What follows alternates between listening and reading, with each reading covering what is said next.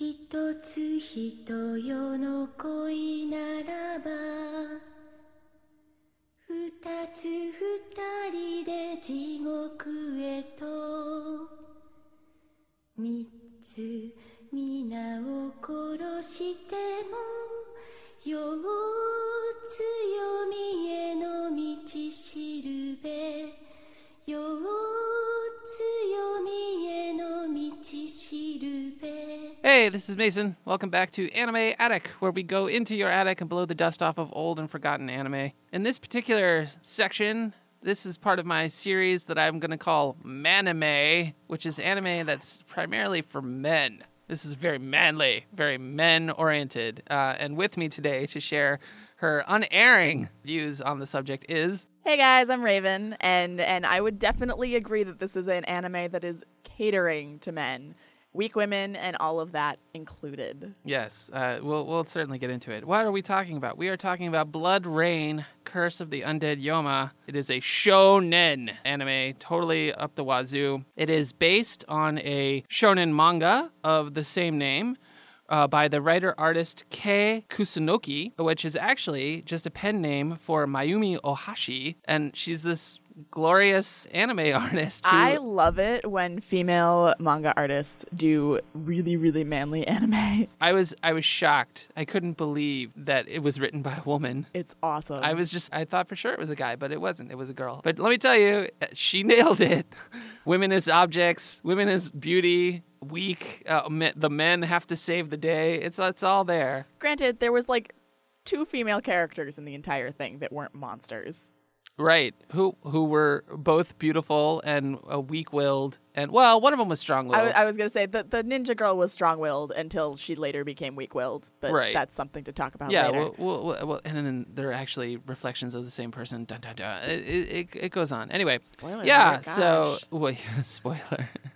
So yeah, the manga came out in 1985 to 1986. It was serialized and then collected into basically a 1 volume. And then it was picked up as an OVA for 2 episodes, and that was May 1st, 1989 and June 1st, 1989. And then they collected them together and kind of released them as basically a movie, an 80-minute movie. So that's pretty much it. One thing that I was kind of a little shocked to find out was that it was panned by critics in general. They kind of commented on the characterization of women and also the static imagery. They didn't feel that it really gave a lot of action, but I actually thought it really lent itself to that. It's a very pensive piece, quiet and, kind of reflective. That's kind of the whole thing, is about reflecting.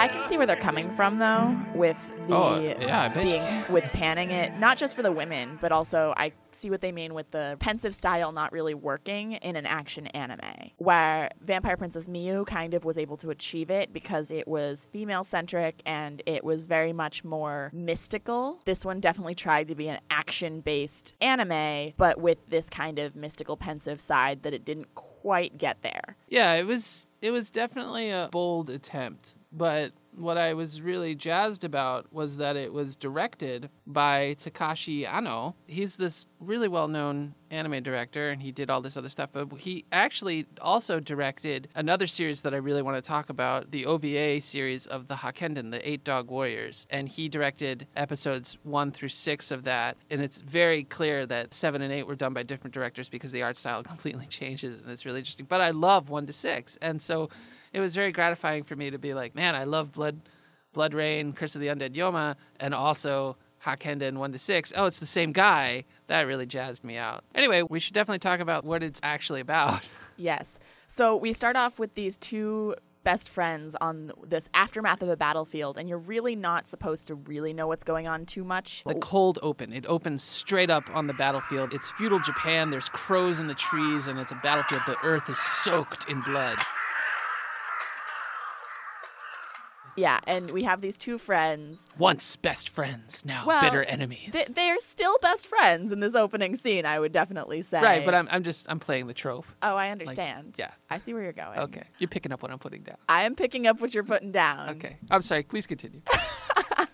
And it was Hikage. Hikage and Maro.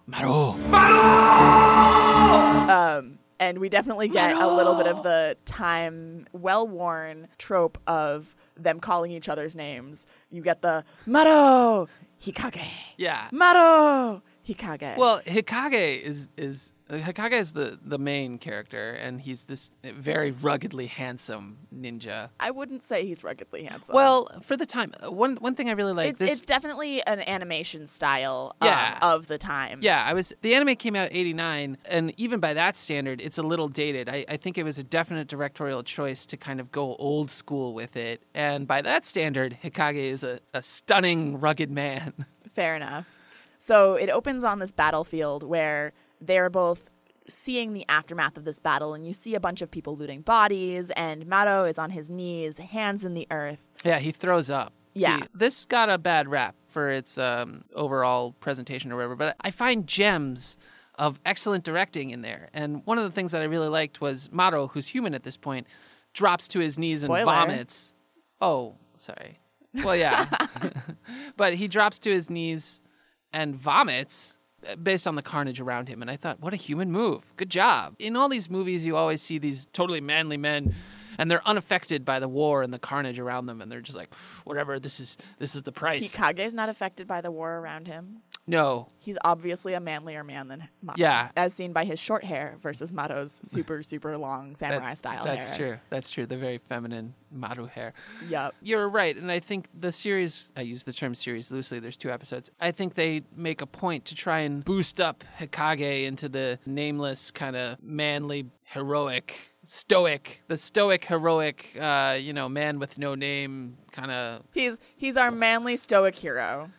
Right. He's our tall, dark, and handsome. Yeah, and he's unmoved, and they do everything they can to kind of up his heroicness and he's so cool, he's so awesome, no one can touch him, that kind of thing. And I think that starts here, where Maro is breaking down, and he is concerned about Maro. But he's not concerned about the rest of the carnage. The rest of the world is, they're oysters. Absolutely. So we then move on, and Maro runs off, and Hikage follows him but loses him. And then we come to this point later where Hikage is searching for Maro and is being attacked by these ninjas. Yes. Basically, Maro runs off because he can't take the battle anymore. Hikage tries to stop him, but he fails because Maro throws a shuriken at him, which strikes Hikage in the eye, and then Maro escapes. Later that night, the head of their ninja clan is assassinated by these demons. The reason it's called Curse of the Undead Yoma is a word for ghost or also demon. It's often used in anime as kind of a more spiritual type demon, much more in the Shinto type spirit, but also not just a ghost, but a ghost-based demon. We were discussing earlier the difference between Oni, the difference between Yoma, and the difference between yokai, where you find Oni used much more as kind of a more nature-based demon where they come from the trees, they're the trolls, I've always Cyclops, seen them represented as like horns and trolls and right. Kind of thing. They're much more that style demon, where Yoma tend to be more ghost-based, where they're these spirits that take on physical form and are demons. You see them more in animes like Vampire Princess Miyu or this one. You mean the Vampire Princess Miyu, the TV series? Correct. Yeah, which we should talk about at another point. Correct. Yeah. And whereas you see yokai as more of what you think of as not necessarily from hell, but another species that is demonic in nature. Right. Not to overuse the word demon. No, I mean it's very clear that they're closely related. So right. Anyway, basically the concept of this series is that all the hatred and fear and despair of this war-torn era, which Japan had a very long period of feudal warfare where Oda Nobunaga was running around killing everyone and trying to basically be the ultimate warlord. And this anime series is saying that all the negative energy that was floating around gave birth back to the Yoma. The Yoma started rising from their nether world and struggling to take over the real world. So a Yoma shows up and assassinates Hikage's clan leader, which it has one of my favorite lines of the entire thing, where the guy gets his throat slashed and he's kneeling in his room and he's like, "Oh, my entire life is an illusion," and then he dies.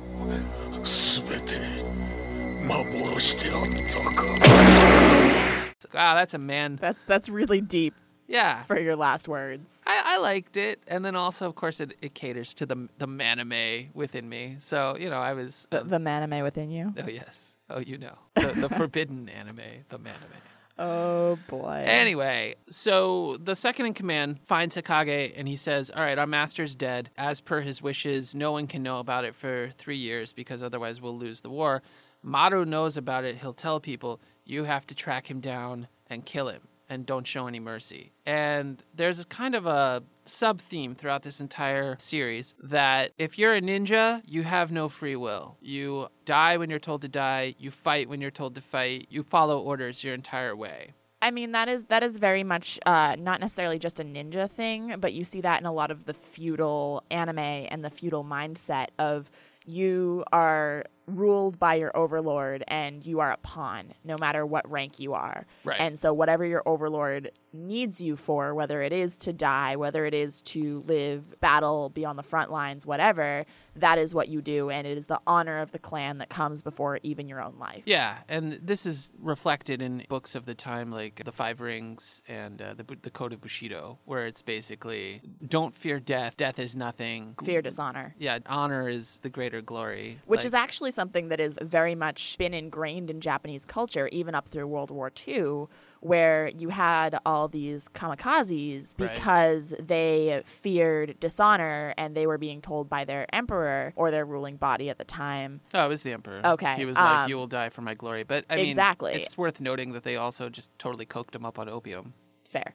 But yeah, it was very much this thing that's been ingrained in Japanese culture for a long time of death before dishonor. Right. No, definitely. And so this is kind of a meditation on that, on a microcosm level. On a 2-episode level? Yeah, on a 2-episode level, where there is this constant theme of the ninjas are just tools. They have no free will of their own. Which Hikage breaks when later in the season, aka in episode 2. Yeah, spoiler. Anyway.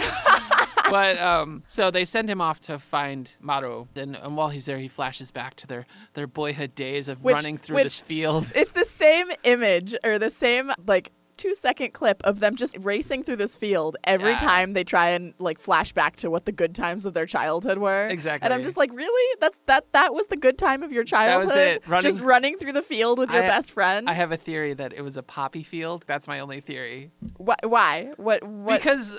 how is running through a field going to be your greatest memory? But if it's a poppy field, then you're getting high while you're running through it.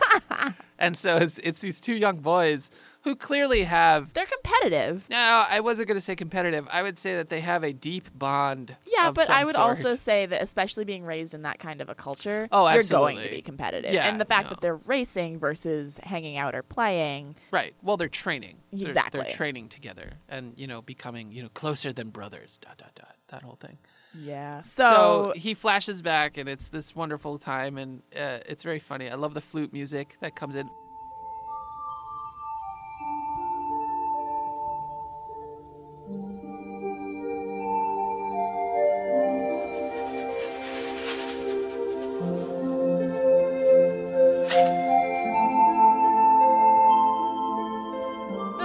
Is gorgeous in this series. It's very reminiscent. The minute I started watching this, I was just getting flashbacks to the music of Vampire Princess Miyu. You mean the TV series? I always mean the TV series. Because I always mean the OVA series. I understand. But we could talk. We'll rectify this at one point. But you're right. The sound cues are very similar. One thing that I really, really like is that the music is very minimal. I refer to this when I talk about it with my friends as a quiet anime. There's not a lot of booming music or a lot of loud action.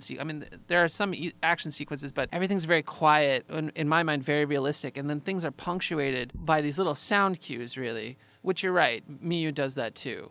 Well, not only that, but the style of the music as well, where it's very much feudal. Traditional Japanese music, very feudal style with the reeds and the flutes and all of that stuff. And the shimasen. Yeah, totally. No, I love it. And it takes you right there. You're in that time period, and I love it. Anyway. Do I get to talk about the waterfall? Yes, but because I'm going to talk about the fight real quick. So he comes out of the flashback, and again, I got to give it to the director, man, because he really paced it out, and the writer too, of course. But anytime he has a flashback, you are unaware of how much time has passed. So when you come out of it, things are usually drastically different. And I really admired that because it was a wonderful way of moving the story along by huge chunks of time. So he goes, and then he flashes back, and when he comes out, he's like, I've been surrounded. And I was like, whoa, that's sudden and awesome. And then he has this great fight. And the animation, yes, it's static and slow in parts because it was very clear that they're saving money. It's also a stylistic choice because it's a very pensive anime. But then when they have to get into it, when there's a lot of action, they really put a lot of effort into that, into these little bits of high action thing. And I think it works well. I know it got panned for that, but I think it looks good, and the action parts are animated very well. The fights are really, really interesting. So he takes on these two ninjas. He kills one, and then the other guy kind of gets into it, and they have this one-on-one fight, and I was reminded basically of the Bourne Supremacy, where, they get close, and they're wrestling with each other, and they lose their weapons, and they have to go hand-to-hand, and they go hand-to-hand, and basically Hikage kills the other guy, but just by a hair. What a great fight sequence. Anyway, then he continues, and then we end up at the top of this waterfall, and we see this priest come up behind him, and the priestess says, I'm here to give you your last rites. And it kind of ends ominously where you're like, is the priest going to attack him now and is going to give him his last rites because he's going to kill him? Yeah, it's such a creepy line. It's such a great creepy line. And then goes on to explain that this is a big suicide point. People come and they jump off the waterfall because they want to die. And that's why he assumed this guy was here. Yeah, apparently the war-torn land has ravaged so many people's lives that they have lost hope or are ultimately depressed because of stuff that's happened to them in general. And they come to this waterfall to hurl themselves off to die, which I guess is a thing. Yes. I don't know. I never heard of it. So the priest directs him to this village that he then ends up in, where he walks in. And before he gets there, on his way, he hears this beautiful singing.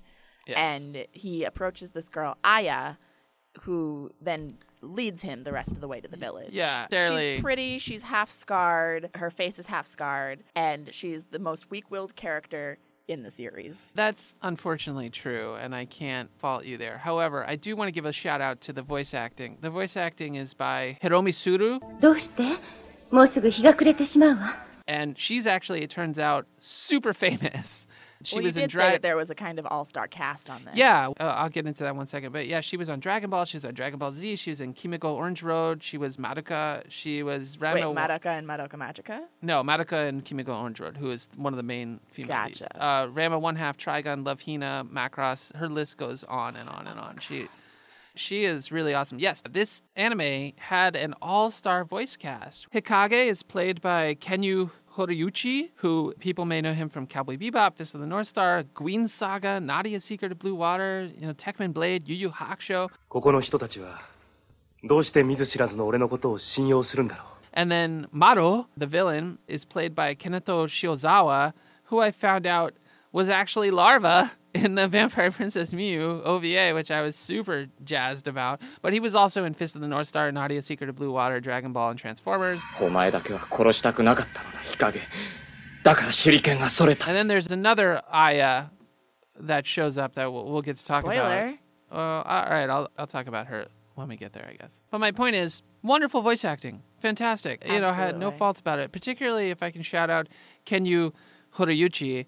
He did this wonderful job of being very pensive and very stoic and very macho man, and yet also totally emotional at the appropriate times. And he's very cold and hard and also very warm and soft. And I was very impressed with him. And his voice is just beautiful, if I can get down to it, man. Let me just talk to you about it. But real quick about the song that he hears. That song is Yoma Koze Uta, or Ghost Counting Song. And it was written by Mami Nakizoto. I assume sung by Hiromi Suru because it's beautiful. It's a beautiful song, and they use it in the trailer, and they use it in the show, and we opened our show with it. It's appropriately morbid.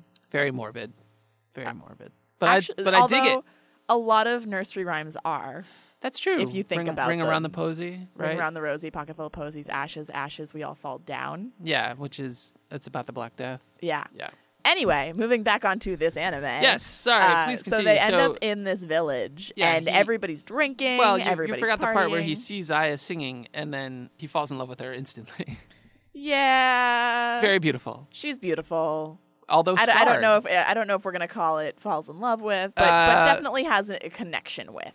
Yeah, I would say infatuated at the very least. Fair enough. But he's too macho. He can't express his emotions. Of course not. And she's a weak-willed female. What good is she? Well, but she's very beautiful, and she's obviously a damsel in distress. So this is where the maname part. He's the rugged, handsome outsider who's coming into the closed society to change things and also shake things up and presumably save the woman. Right. So anyway, they come into this village. People are partying. He sees Maro. But when he inquires the villagers, everyone's like, I don't know what you're talking about. There's totally not a guy like that. Yeah, and one thing I really liked was they gently but very firmly are like, oh, you're here. You should drink. You should party.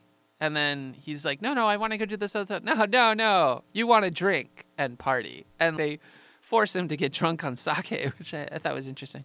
Yeah, I almost was waiting for the other shoe to drop with that and have the sake be poisoned or something else. They definitely left a lot of those moments where you're like, oh, something bad's going to happen. And then it doesn't, which is great because it gives you those moments where something bad does happen and makes them a lot more poignant. Right. They really nailed the creepy atmosphere. The tension is mounting. And all of the freaking spider webs Love it. in this town. Love it. I hated this episode because I don't like spiders. And the big bad was a bunch of spiders. Yeah, that's big true. Spiders that tear themselves out of human hosts and are disgusting and creepy and all of those things. It's like Lord of the Rings all over again. Oh, man, that's true. Shelob is definitely in this anime. I really liked how you would get visual hints of what was going on because they would show the spider web as Hikage entered buildings and stuff, and then spiders were always kind of watching him from the corners and stuff, so you knew that stuff was happening. I actually like this storyline so much about coming to this weird village and trying to find this person that I wrote and ran a Dungeons & Dragons game based on this for my friends, which was awesome. And nobody knew where I got the inspiration from, but they were all like, man, this adventure's great. And I was like, I know. Because it's all there. You have the hero coming to the isolated town with the possible love interest, and then the creepy stuff that's going on, the evil priest, the evil priestess, because there's another woman named Ito who shows up. Well, we're combining. There's another woman named Ito who shows up, and her sound cue is the shimisen, which I loved. どうもありがとう、Ito-san. But you can tell something's up with her because her face is white. White in Japanese culture is the color of death. So she's white skin, red eyes. Correct, which is often, while we would think albino, in Japanese culture that generally means they're either dead or a demon or something along those lines. But it's interesting to me that in the context of the anime, nobody notices. No, of course not. Although, maybe you can answer me this. Every time I see a demon in an anime, or maybe not every time, but a lot of times, they have a head hanging from their mouth. Is there a reason for that? Not that I'm aware of, although it's more popular in feudal anime. You'll see that a lot in like Inuyasha or this or Vampire Princess Miyu, even though it takes place in modern times. Mm-hmm. It is definitely more of a feudal style. That is a common trend. I don't know where it comes from, but I've seen it a lot. Definitely shows up. That's one of the things where they're like, oh, my demon form is being seen, and I just happen to have a human head hanging from my mouth.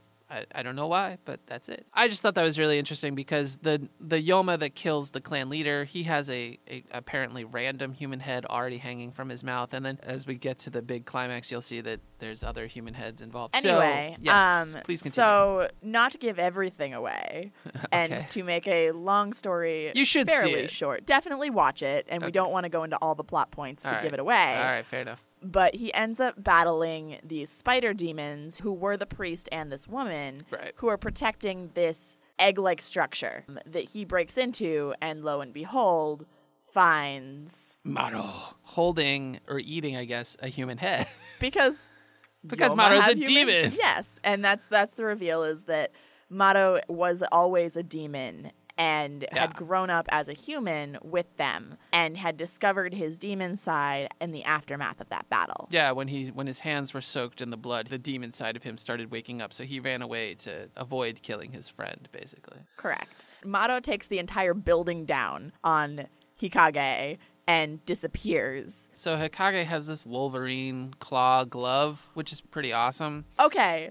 And he goes up to this big egg thing and has this little shuriken and these Wolverine claws, which can't be more than 4 inches long. And this is what he uses to penetrate the egg. Yeah. And not the samurai sword, which he left in the last room. I mean, that's just how he is. Because if you're going to attack a demon egg, why not split it open when you can just kill it with fire or a samurai sword? Fair enough, but he had just come from defeating the 2 spider things. And again, the fighting is really realistic. If you get wounded, you're typically out of the fight. So even if you're a giant spider demon, he basically punches it in the mouth with his Wolverine claw, and then that thing's down. And yeah, through the roof of the mouth and into the brain. Yeah, that's his, MO. He gets the demon to open its mouth, and then he jabs it. Which, when they had those close-up shots of the inside of the spiders' mouths, I was not okay with that. Oh, yeah. I was very not okay with that. To be fair, they're not spider mouths at that point. They're demon mouths. Not okay. Yeah, sorry. I did not take your reactions into consideration. That's fine. But I appreciate you watching it anyway. It's okay. The second episode was better. We'll get into that in 1 second. I do want to say also that one of the things that I really do like about the Wolverine claw, he sharpens the claws anytime he gets meditative,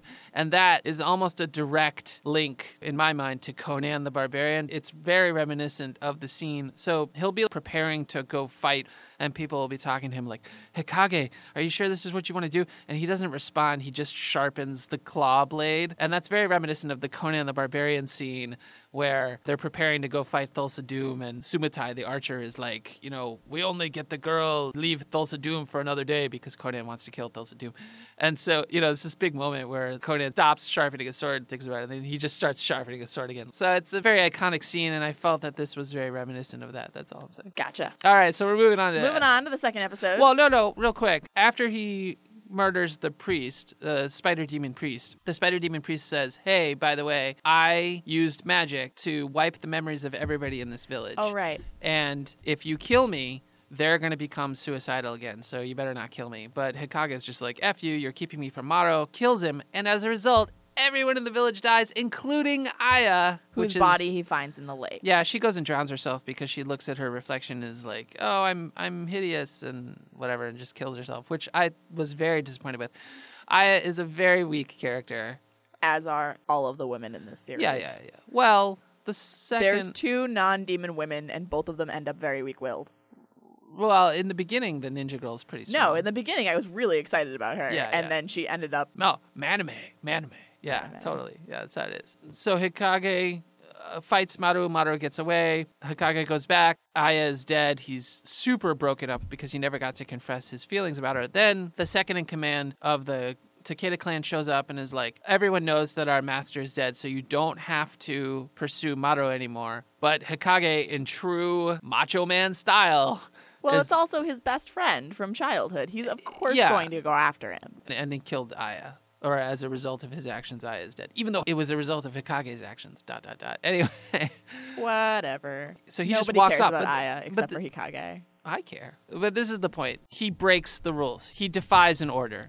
They order him to not go after Maru anymore, and he leaves, and he goes after him. And so this is the start where he's like, I'm not exactly a normal ninja anymore. I want to go and do my own thing. Right. And then we jump. It is now how many? 2 years. 2 years Episode later. 2 takes place 2 years later. The implication is that he has been searching for Maru this entire time, and as such, has learned the ways of the Yoma. Exactly. That the narrator says he actually has had no trace of Maru, but the very strong implication to me is that he knows about the Yoma a lot more now because he's on this beach. It opens with him on this beach.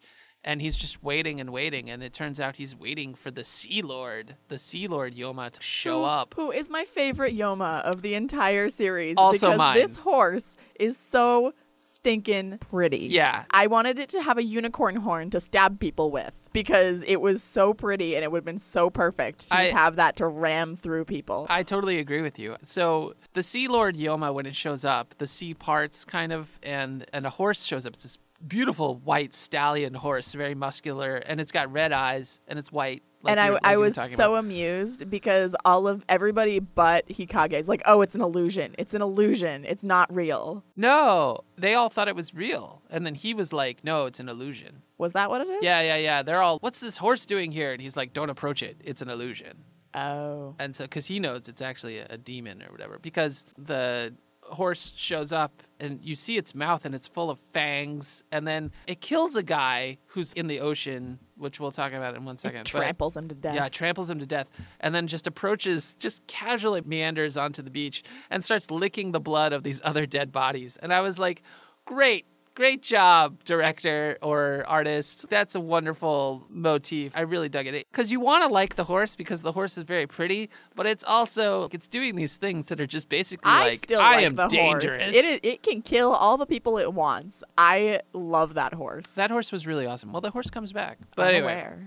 So the drama that was going on before this horse showed up is that he's waiting for drama. He's waiting for the Sea Lord and this female ninja who they call Rogue. And I got really excited because I'm like, oh my God, is she going to have the same name as one of my favorite X-Men? Yeah, I'm sorry. I had to. It's actually a rogue ninja. She was a rogue ninja. Yeah. And that made me really sad. But she is being accused of killing their clan leader, which never gets resolved. But no, they never discuss it ever again. She's being chased by... She's being attacked by ninjas of her own clan. And they're like, why did you kill our leader? And she's like, I didn't. And never explained. Hikage defends her.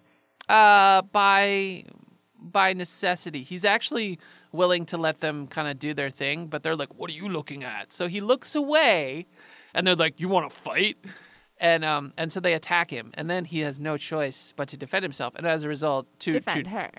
Yeah, and to just kind of hype his own macho awesomeness. Of course, he defeats Hikage. Them. I have to say, when you first see him, they kind of cue him with this. The shimasen is not really a macho instrument, but as macho as you can get with the shimasen, that's his sound cue when they show him, and it's just kind of this almost Clint Eastwood.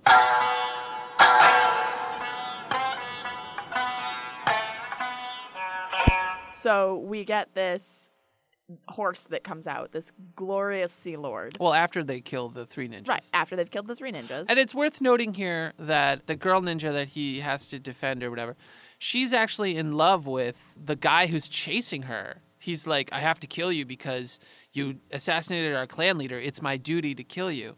And she's like, no, I didn't do it, please. And she's actually in love with him, which I thought was interesting. And so she accidentally wounds him with one of her hooks and like tears out his eye or whatever. And she's like, no, I'm really sorry. And that's when Hikage is like, nope, it's too late. He's in the ocean. Sorry.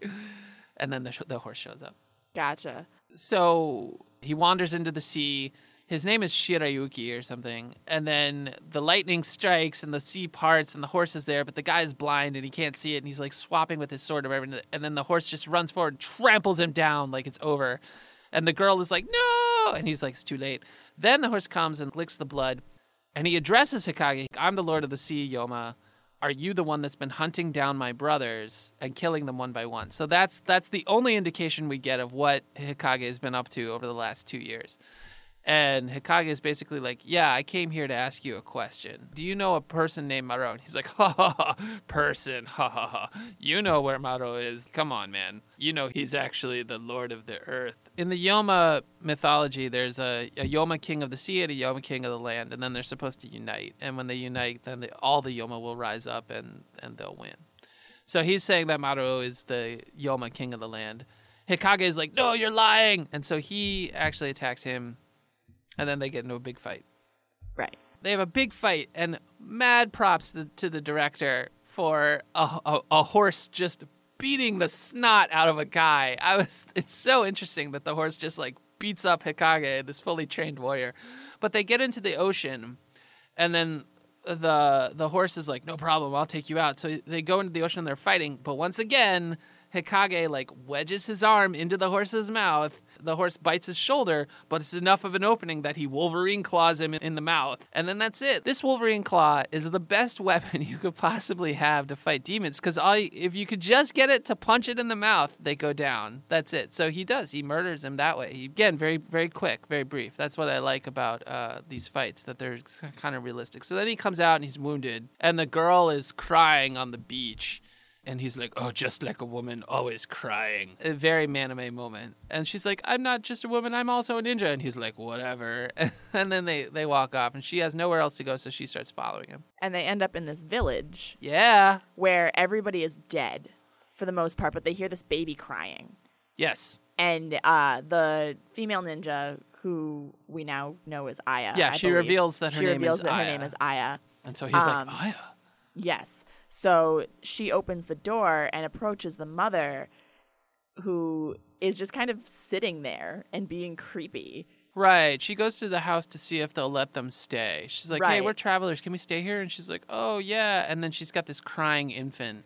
And Aya approaches and then runs out of the house and is like, the baby's face, the baby's face. And the head, yeah. Oh, yes, the baby's head. The implication is that the baby has no head. Right. And the woman turns out to be a Yoma and attacks them. No, just an undead spirit. And it starts, the whole village becomes undead, and they do a procession of the dead, which is a Japanese thing, I guess. You process to the afterlife together. Correct. Which I thought was pretty cool. The Walking Dead, ...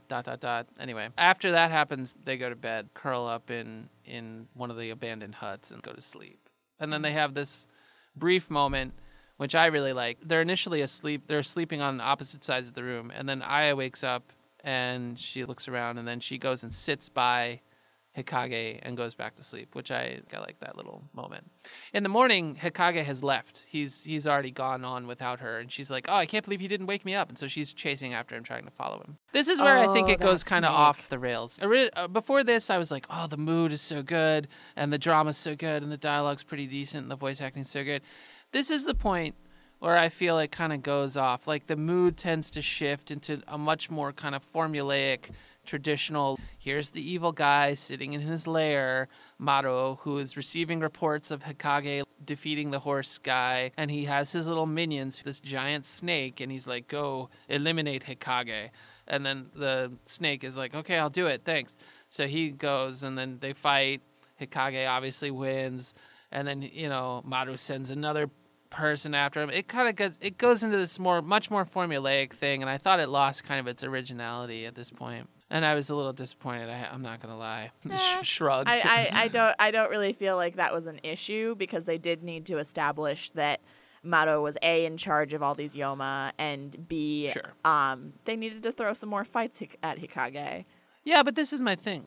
After this point, the fights don't affect him anymore. When he fights the snake, he's attacked by this giant moth lady, but no problem. He just takes her out like 1-2, no sweat. Then he's attacked by a tree. No, I'm sorry. Then Aya meets the ghost of a dead girl who was Maru's lover when she was alive, but he killed her because he was turning into a demon.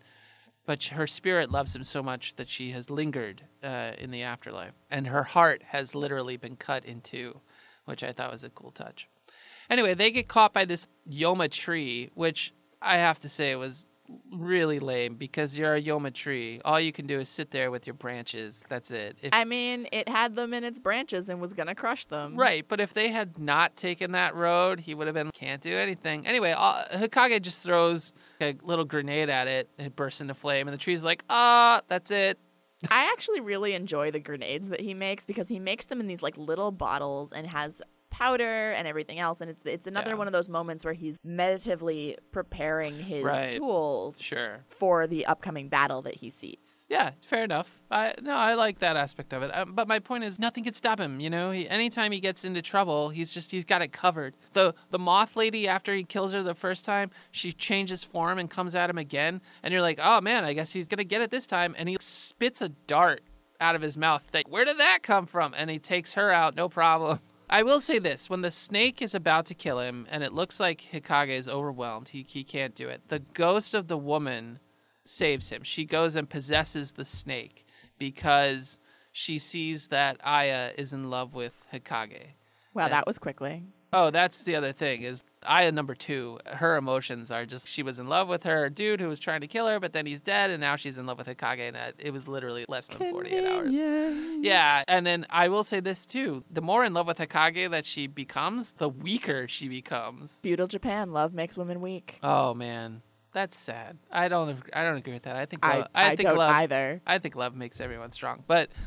At one point, he's literally going to go off and finally face Maro. And she, in a very maname moment, runs out to him and is like, please don't leave me. Like, I can't live without you. And he's like, I'm going, baby, you know. I actually don't think he says anything. He's just like, whatever. But then she's like, if you're going to leave, kill me because I can't live without you. Which, on one hand, very dramatic. Awesome imagery. I dig it. But on the other, come on. Show some spine, woman. Yeah, you know. The ghost had more spine than you do. Exactly. Which is sad because she was so spunky at the very beginning when we meet her. She was super, super spunky.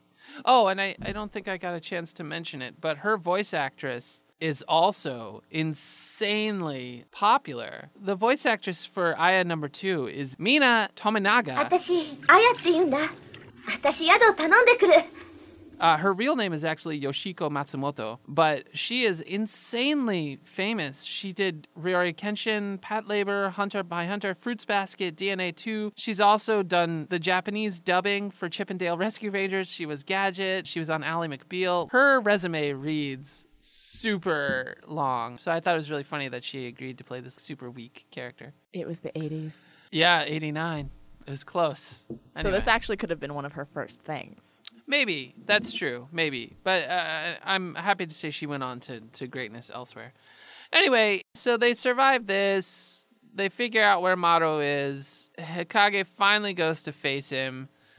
And they have this big one-on-one fight where Maro combines with the Lord of the Sea. Yeah, the Lord of the Sea is reincarnated or whatever, or the name is actually one letter different, so I think it's his successor. Okay. Either way, it's still this gorgeous horse that I kind of wish was a unicorn. Oh yeah, absolutely. Yeah, and then he's like, I'm gonna fight you and stuff, and it's gonna happen.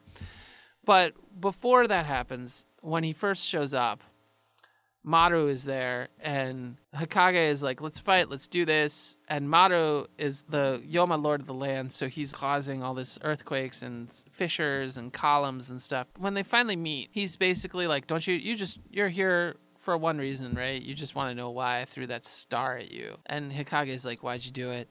We were so close, man. You know, I mean, the bromance between these two is intense. It is really intense. It's my favorite part, besides the horse. Yeah, I mean, I have to agree. Like, it's really cool. He's like, because I didn't want to kill you. I wanted to kill everybody else, but I didn't want to kill you. So I threw the shuriken at you. But I missed. On purpose. Yes. Because I wanted to wake you up. I am now a Yoma. I've shed my frail humanity. I don't have to follow the rules anymore.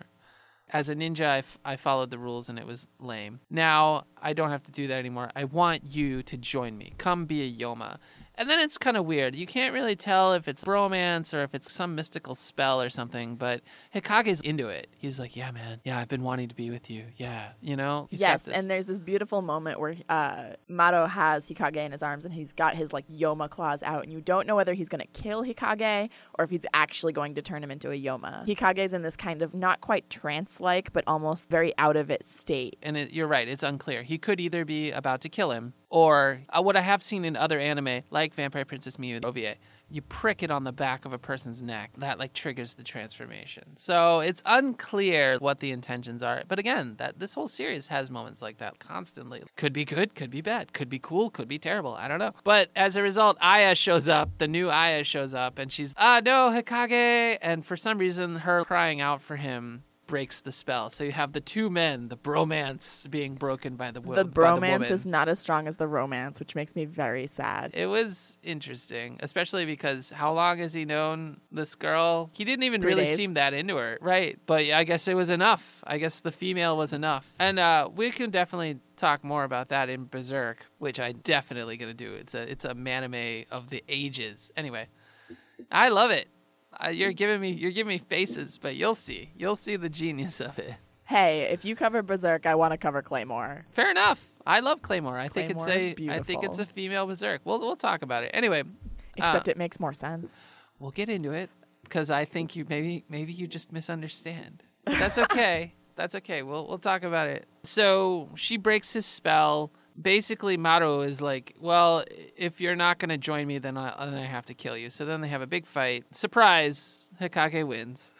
Yeah. But at the critical moment, Maru is like, if you are unwilling to shed your human form, then die in your weakness. And so this whole thing of if you're going to play by the rules, if you're going to stay there, then you deserve to die. But Hikage is like, I am not going to follow the rules. He actually says, I'm going to follow my own destiny. I'm not bound by rules or whatever. So that's his little victory. Followed then by his big victory. Right, followed by his big victory. And the realization that his clan has been wiped out. And so he has no home to go to. So he's now a Ronin, or I guess a masterless ninja. I don't know what you would call that. I was going to say Ronin's masterless samurai. Right, so he's very different. He's a masterless ninja. But he defeats Maru, and then Maru reverts to his human form. And at that point, he's like, oh, Hikage. And Hikage's like, oh, Maru. And they have this moment where they almost hold hands or whatever, but then they both die because, anime. Or pass out, at least. And then he wakes up. It turns out Aya has saved him. Oh, and it's worth noting that when she went to go save him fighting Maru, she was trampled by the horse. And the horse marked... Yeah, she was. And her face was marked in a very, very similar fashion to the first Aya because of the horse hoof print. So anyway, she saves him. He wakes up in the cabin, and he's like, oh, Aya, did you carry me here? And she won't show her face to him. And then she turns around and he sees it, and she's like, don't hate me. And she starts crying because she feels she's not pretty enough for him. Women. Maname. But what she doesn't realize, which I thought was a nice twist, was the scar actually completes it for him. He's like, oh, you're Aya, you have the same scar, you look exactly like her, like, this is great. So he goes and he's like, I'm madly in love with you now. And they live happily ever after. Well, they wander the countryside and find a baby, which it's very strongly implied that this baby is the reincarnation of Maru. Maru in a human form. Because go ahead. They do mention that in the fight, or after the fight, one of the Yoma say that Maru wanted to be human this entire time. Well, it was very similar to that. Or at least that's what I got out of it. Maybe. I don't remember that part, but I do remember that the woman who possessed the snake after Maru died. Oh, maybe it was her. Yeah. She comes back and says that Maru really wanted to be human, and he's going to take her life force. Yeah. And use it to live be again human. As a human. Yeah, she's like, I love you still. Take my life force and be born again as a human. Right. And he's dead, so he doesn't say anything. But right. She gives it to him. This is the thing. The woman gives everything to the man. The beautiful woman gives everything to the man. Time and time again. I'm very disappointed in that aspect. I was very disappointed. I mean, beautiful sentiment. Definitely beautiful sentiment. But But a very maname sentiment. Maname. Absolutely. And that's my only regret. Or my only, regret's too strong a word. My only, grievance. Grievance is a good word. Thank you. So it's very, very strongly implied that this ugly baby, I just have to make note that this baby is ugly. Well, it's literally just been born. It's literally just been born, but this baby is ugly. Yeah, to clarify, they find this woman on the side of the road who died essentially giving birth to this child. And it's implied that this child is now human Maru. Right. And then they wander off. And Aya picks him up and is like, it's our baby now. So the implication is they are a family, sort of. So yeah, I don't know. And it leaves on a one-liner of, it's Maru saying to Hikage, being a human is so boring. Yes. And that's it. That's the end. Yeah. I enjoyed watching it. I don't think I'll ever watch it again. I can appreciate that. I actually enjoy watching it every once in a while. I've watched it quite a bit, mostly the first episode. I think it was beautiful, but I was not the biggest fan of the plot. Well, I love the plot of the first episode. Right. So much so that the first episode is great and creepy and everything else. Yeah, Besides my own thing against spiders. Sure. It was definitely fun to watch. Yeah. I agree with you. The second episode, it was decent, and then I told you, it went off the rails, and I couldn't get around it. But the first episode is great. I highly recommend people check it out. I think the art's decent. I think the sound design is great. The direction is great. So on a scale of 1 to 10, what would you rate it? Man, that's a tough one. I'm going to give it 8. 8? Going 8. If I have to break it down, I would say 8 for the first episode and 4 for the second one. So maybe, really more like 5. a 6. Oh, if you overall 6.5. All right, 6.5. Sounds good. What about you? You're not going to recommend it? I would recommend it to anyone who wants to kind of get a better idea of classic anime. Mm-hmm. It's short enough that I don't think it's that big of a waste of time. No, it's 80 minutes. It's only 2 episodes, and the first episode is pretty good. So I'd probably say around a 6. All right. So as a female, no. But as a male, here I am, manime. Yeah, I'm gonna give it 8. I'm going 8. All right. Fair enough. But it's not a 10 because it has some serious plot issues. Yeah. It takes a lot for me to rate an anime at a 10. I agree. It's very rare. I can only think all of right, one I will. off the top I'll go of my back. I'll head. go back. 6.5 because 8 for the first episode, but the second one just drag it down, man. Yeah. Yeah. Although the horse was pretty. I love the horse. The horse was great. All right, cool. Well, this has been a successful episode of Anime Attic. Thanks for tuning in to Anime Attic, recorded live in Meltdown Studios. Come on down, check us out, 7522 Sunset Boulevard. We have all the manga that you could possibly want, comics and collectibles and stuff, so big ups there. And also checking us out for next week. Well, we'll do more anime reviews of anime from your attic, which is old and dusty and no one remembers anymore. But hey, we're looking forward to it. But it's still good. It's so good. All right, well, thanks. Thanks for listening. Bye, guys.